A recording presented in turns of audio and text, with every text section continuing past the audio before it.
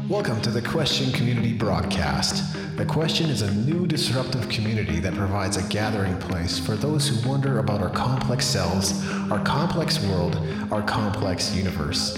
We are a non-religious and inclusive community that explores the many questions surrounding truth in order to encourage you on an important journey to find your own answers. The Question Community gathers every second Sunday evening at Loft 112 in the East Village neighborhood of Calgary, starting at 7. Information on the community is available at our website, www.thequestion.ca. You can also join the community online at our Facebook page, which is The Question Community, and on Twitter at TQCom with 2 M's. You're now going to hear some highlights from our community gathering, where the question is asked through original arts and music, as well as thought-provoking presentations.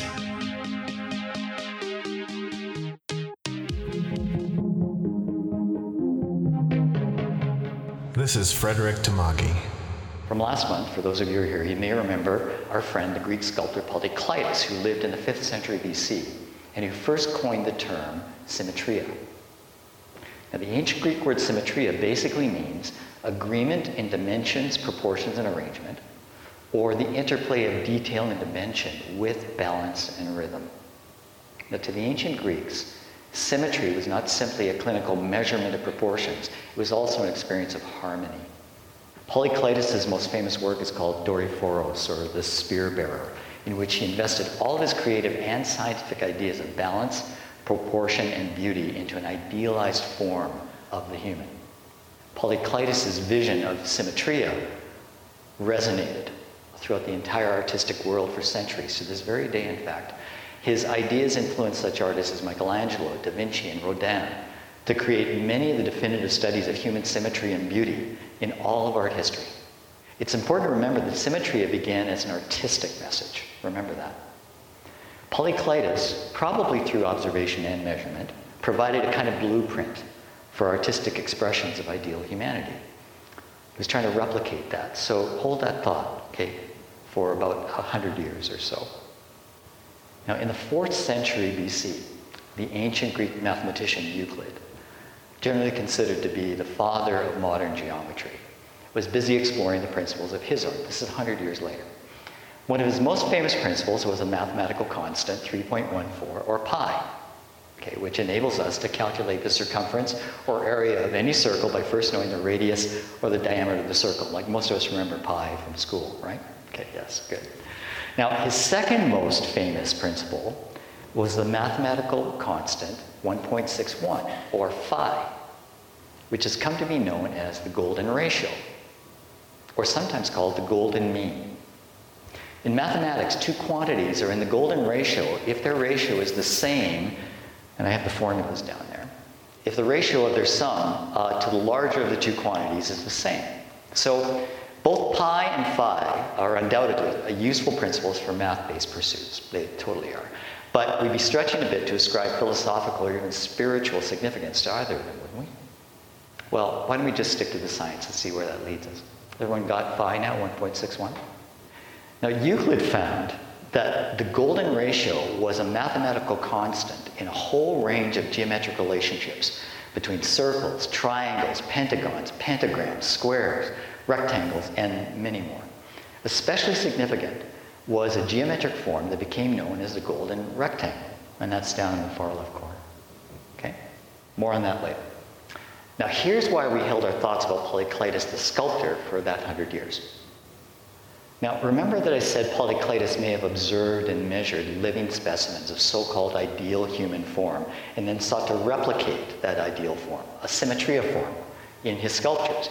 Well, inadvertently, and 100 years later, Euclid discovered the mathematics of that ideal form when he discovered the constant 1.61, or the golden ratio. Polykleitos literally sculpted the golden ratio into the Doryphoros, and consequently into the very foundation of art forever. These comparative images are, if he didn't use the golden ratio. You can see that the legs and the body seem kind of out of whack. Now, Polykleitos and Euclid are kind of like the symmetry soul brothers of the 3rd and 4th centuries. Polykleitos' principles of symmetria prompted him to sculpt the visible human expressions of the golden ratio. For example, the figure of the Doryphorus reflects both an aesthetic and a mathematical proportionality that aligns with the golden ratio. In humans and many other animals, the internal bone structure of fingers, hands, arms, and legs also more or less align with the golden ratio. I didn't know this. Okay? Now, these are very quiet examples of a pretty spectacular question, but it may be easier to just reflect on how creativity and science are mysteriously intertwined around the same truth. Don't think Polykleitos presumed that his art was necessarily intertwined with algebra, geometry, calculus, architecture, or astrophysics for that matter, but he did recognize the message of symmetry. A century later, it was Euclid, the scientist, that found the symmetry within. Now, the easiest way to describe the significance of the golden ratio is that it came to represent the ideal mathematical expression of dimension, balance, and harmony in both art and architecture for centuries following Euclid. Basically, the ratio became the mathematical inspiration for our concepts of symmetry. Structures from the Parthenon to the Taj Mahal to the Cathedral of Notre Dame. Works of art from Michelangelo's David to Da Vinci's Last Supper to Stradivarius violins. In the case of Stradivarius, does anyone find it interesting that an instrument visually crafted around the golden ratio is also recognized as the most harmonically perfect instrument of its kind? I found that kind of interesting. All of these examples and countless others are said to exhibit inspiration from the golden ratio. I'm not finished. As you can see, the golden ratio is thought to be present across many other forms: animal forms, human forms, organic and non-organic, even cosmic forms. Now, we're familiar with the amazing visual symmetry of Saturn and its rings. This is an actual photograph of Saturn from the Cassini spacecraft, by the way. But is Saturn even more amazing when we see the symmetry overlaid on the golden ratio? I need to share one more amazing cosmic anecdote about the message of symmetry. I read a February 2015 article from Scientific American about how the Kepler Space Telescope has recently identified a group of pulsating stars that emit primary and secondary light bursts at intervals correlated to the golden ratio.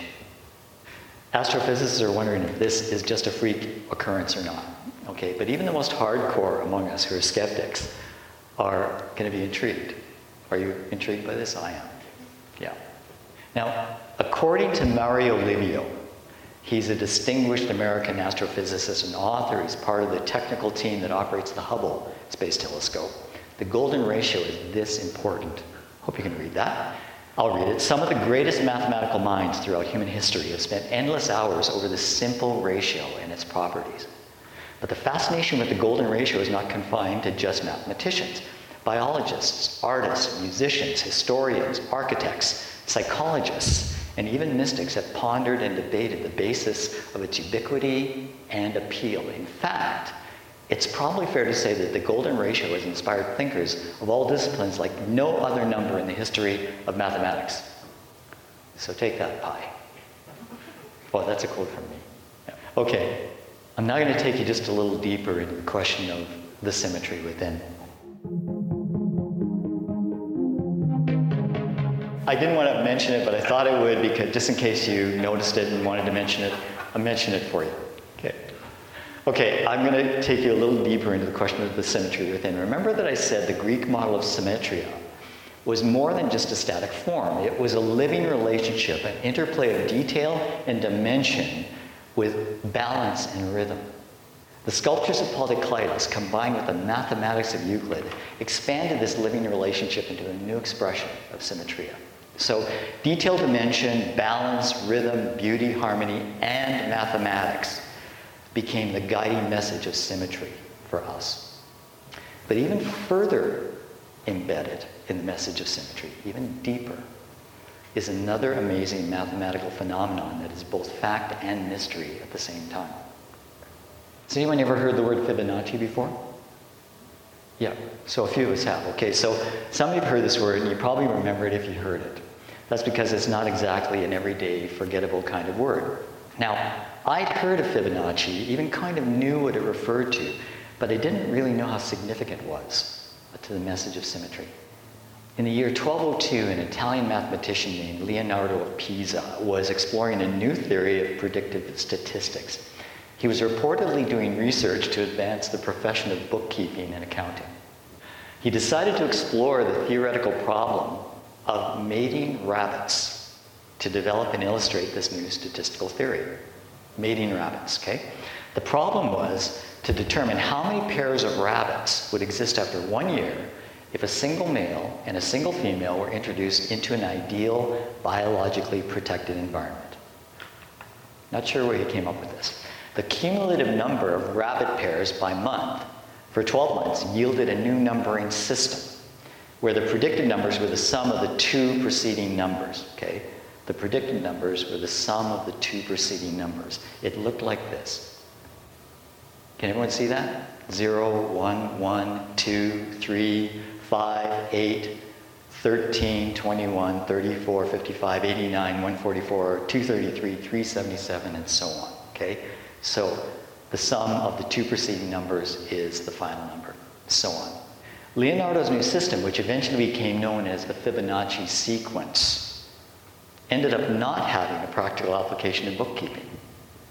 So it remained obscure in the world of mathematics for over 500 years. By the way, Fibonacci was Leonardo's nickname. Okay, it's a rough version of son of Bonacci, which was his father's name. So that's where Fibonacci came from. Has everyone got Fibonacci now? Okay. Then in 1750, a Scottish mathematician named Robert Simpson resurrected interest in Fibonacci's numbering system. This is 1750, okay, over 500 years later. While he was doing his own research into the geometric theories of the ancient Greek mathematician Euclid. Okay, so Simpson was studying Euclid. Now, please stay with me through this mathletics interlude, okay? It'll be worth it, trust me. This is Tim Garrow. We all, as I mentioned already, we all have unique gifts, and it doesn't matter who you are. I mean, we all have the ability to affect others and in a positive way. And that's what this song's about. So, put on your earplugs for the harmonica. I'll back off a little bit for that.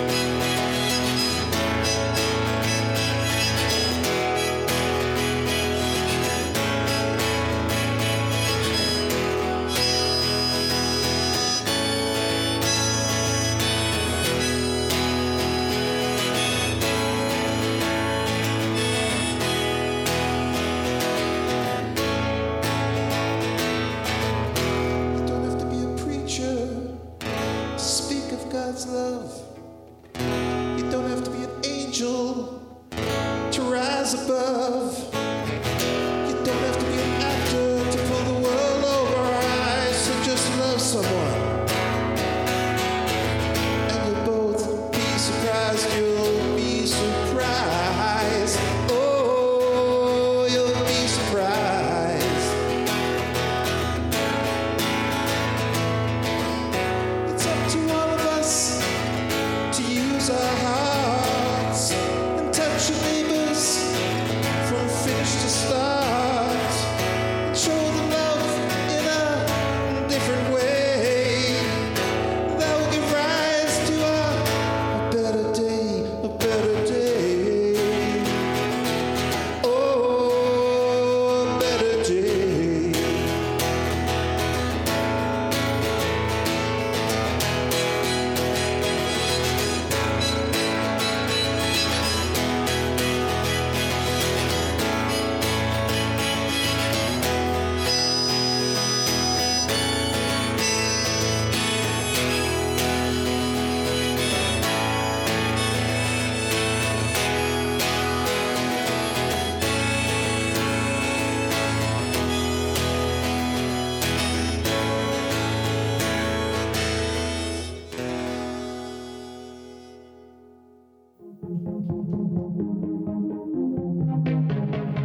So we have Robert Simpson in 1750, Fibonacci in 1202, and Euclid in 300 BC. Now we know that Euclid was the first to discover mathematics in the message of symmetry.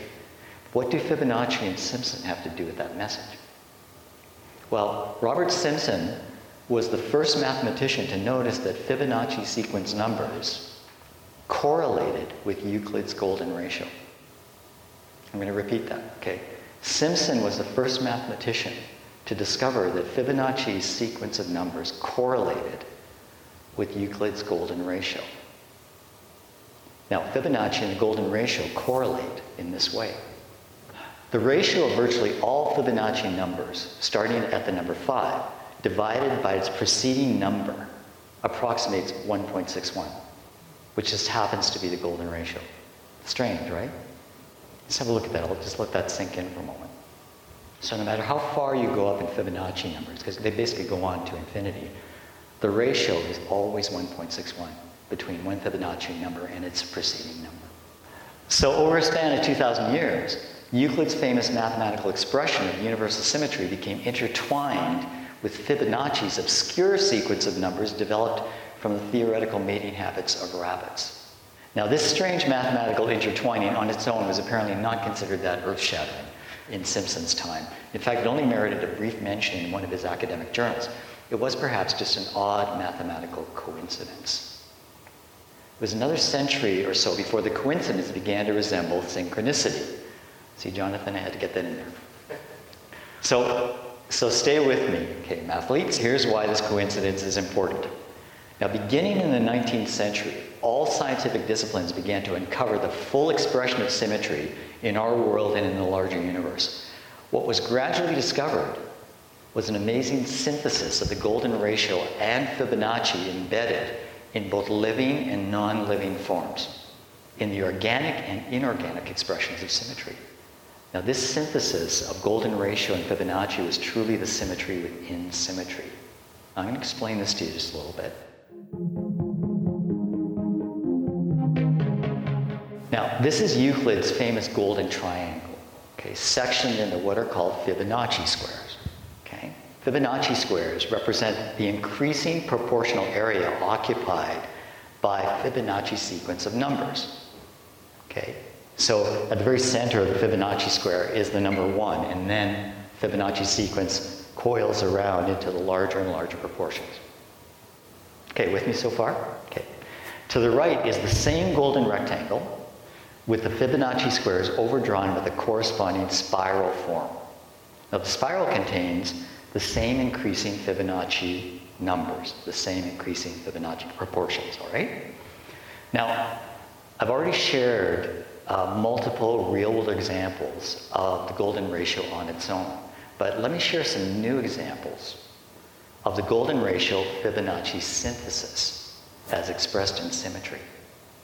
Flower seed heads, okay? Typically flower seeds are produced at the center and then migrate towards the outside to fill the space. Sunflowers provide a great example of these spiraling patterns. In some cases, the seed heads are so tightly packed, as you can see here, that the total number of the heads can get quite high, as many as 144 or more.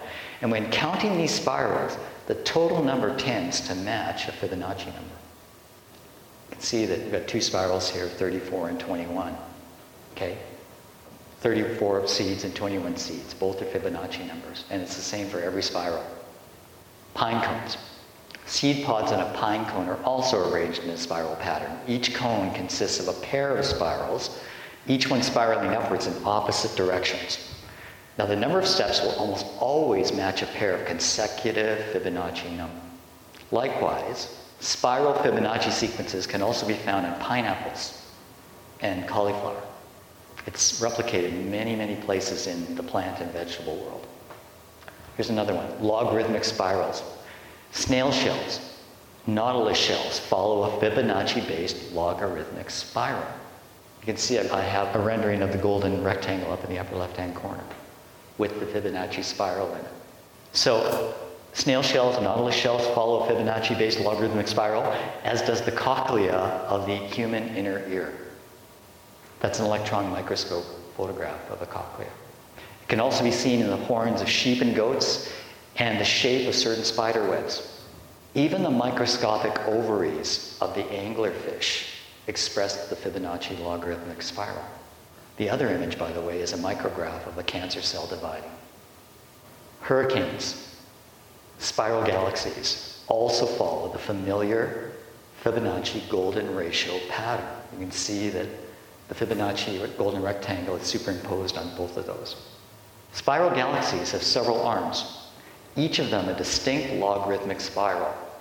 Now, as an interesting sub-question, spiral galaxies appear to defy Newtonian physics. As early as 1925, astronomers realized that since the rotational speed of the galactic disk in the center varies with distance from the center, the radial arms of the galaxy should be more curved as the galaxy rotates. So subsequently, after a few rotations, the spiral arms should actually start to wind more tightly around the galaxy.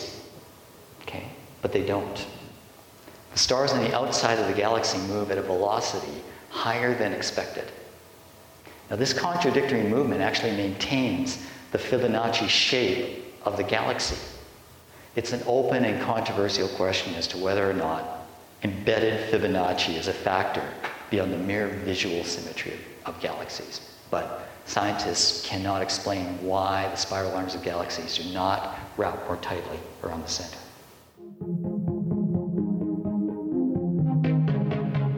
We've seen how the golden ratio and Fibonacci numbers are present within spiral symmetry forms. But here's some other cool examples of this golden relationship in the message of symmetry. Flower petals, okay, with some exceptions. The number of petals in a flower consistently follows the Fibonacci sequence. Famous examples include the lily, which has 3 petals, buttercups have 5, chicory has 21, daisies 34, and so on. It's rare, it's a rare occurrence when flowers don't have a Fibonacci number of petals. And it's been theorized that exceptions to this principle are only due to genetic defects or aberrant growing conditions, just weird outside forces. Here's another one. Tree branches. The Fibonacci sequence can also be seen in the way tree branches form or split. Now, a main trunk will grow until it produces a branch, which creates 2 growth points. Then one of the new stems branches into 2, while the other one lies dormant. This pattern of branching is repeated for each of the new stems. In addition, most underground root systems exhibit the Fibonacci pattern as well. DNA. The DNA molecule measures 34 angstroms long by 21 angstroms wide for each full cycle of the double helix. Okay, 34 by 21 for each cycle. These numbers, 34 and 21, are Fibonacci numbers. And the ratio is 1.61, which happens to be the golden ratio. A DNA could be one of the most foundational examples of the symmetry within. It's amazing to me, actually. Okay, what does all this mean? Clearly, I'm not going to say that I know exactly what it means, because just like you, I'm pretty amazed, inspired, and mystified by all of it. What I do know is that Fibonacci and the golden ratio appear to be just alternative expressions of the very same message, like the front and back doors to the very same house. It should be an adequate mystery, shouldn't it, to merely observe the message of symmetry in us, in the world around us, and in the greater universe beyond us. That should be adequate. But once we've been exposed to the wondrous mathematics of the golden ratio and Fibonacci, can we really claim that mere observation is adequate? The greater mystery may well be about what cannot be seen, but only calculated. So here's some final questions for you. Is the message of symmetry more powerful with the knowledge that there is a deeper mathematical system embedded within the symmetry that we can see? This is Hurricane Sandy, by the way. As you look at planets and galaxies that express the symmetry of the golden ratio and Fibonacci, are you provoked by the possibility that this mathematical system has existed since the very beginning of time? Even if the universe was first created by the chaos of the Big Bang, is it possible that universal symmetry was actually constructed around a universal system of mathematics? Did we conceive this amazing system of mathematics, or did we merely uncover it? Or put another way, is this amazing symmetry within the outcome or the cause? Okay, that's the end of the presentation. Thanks for being so patient.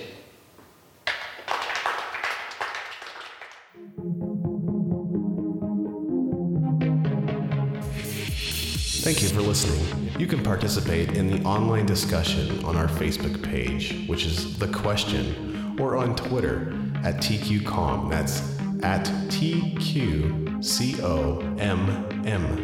Our website is www.thequestion.ca. Thanks again for listening, and remember that our answers are only possible because of our questions.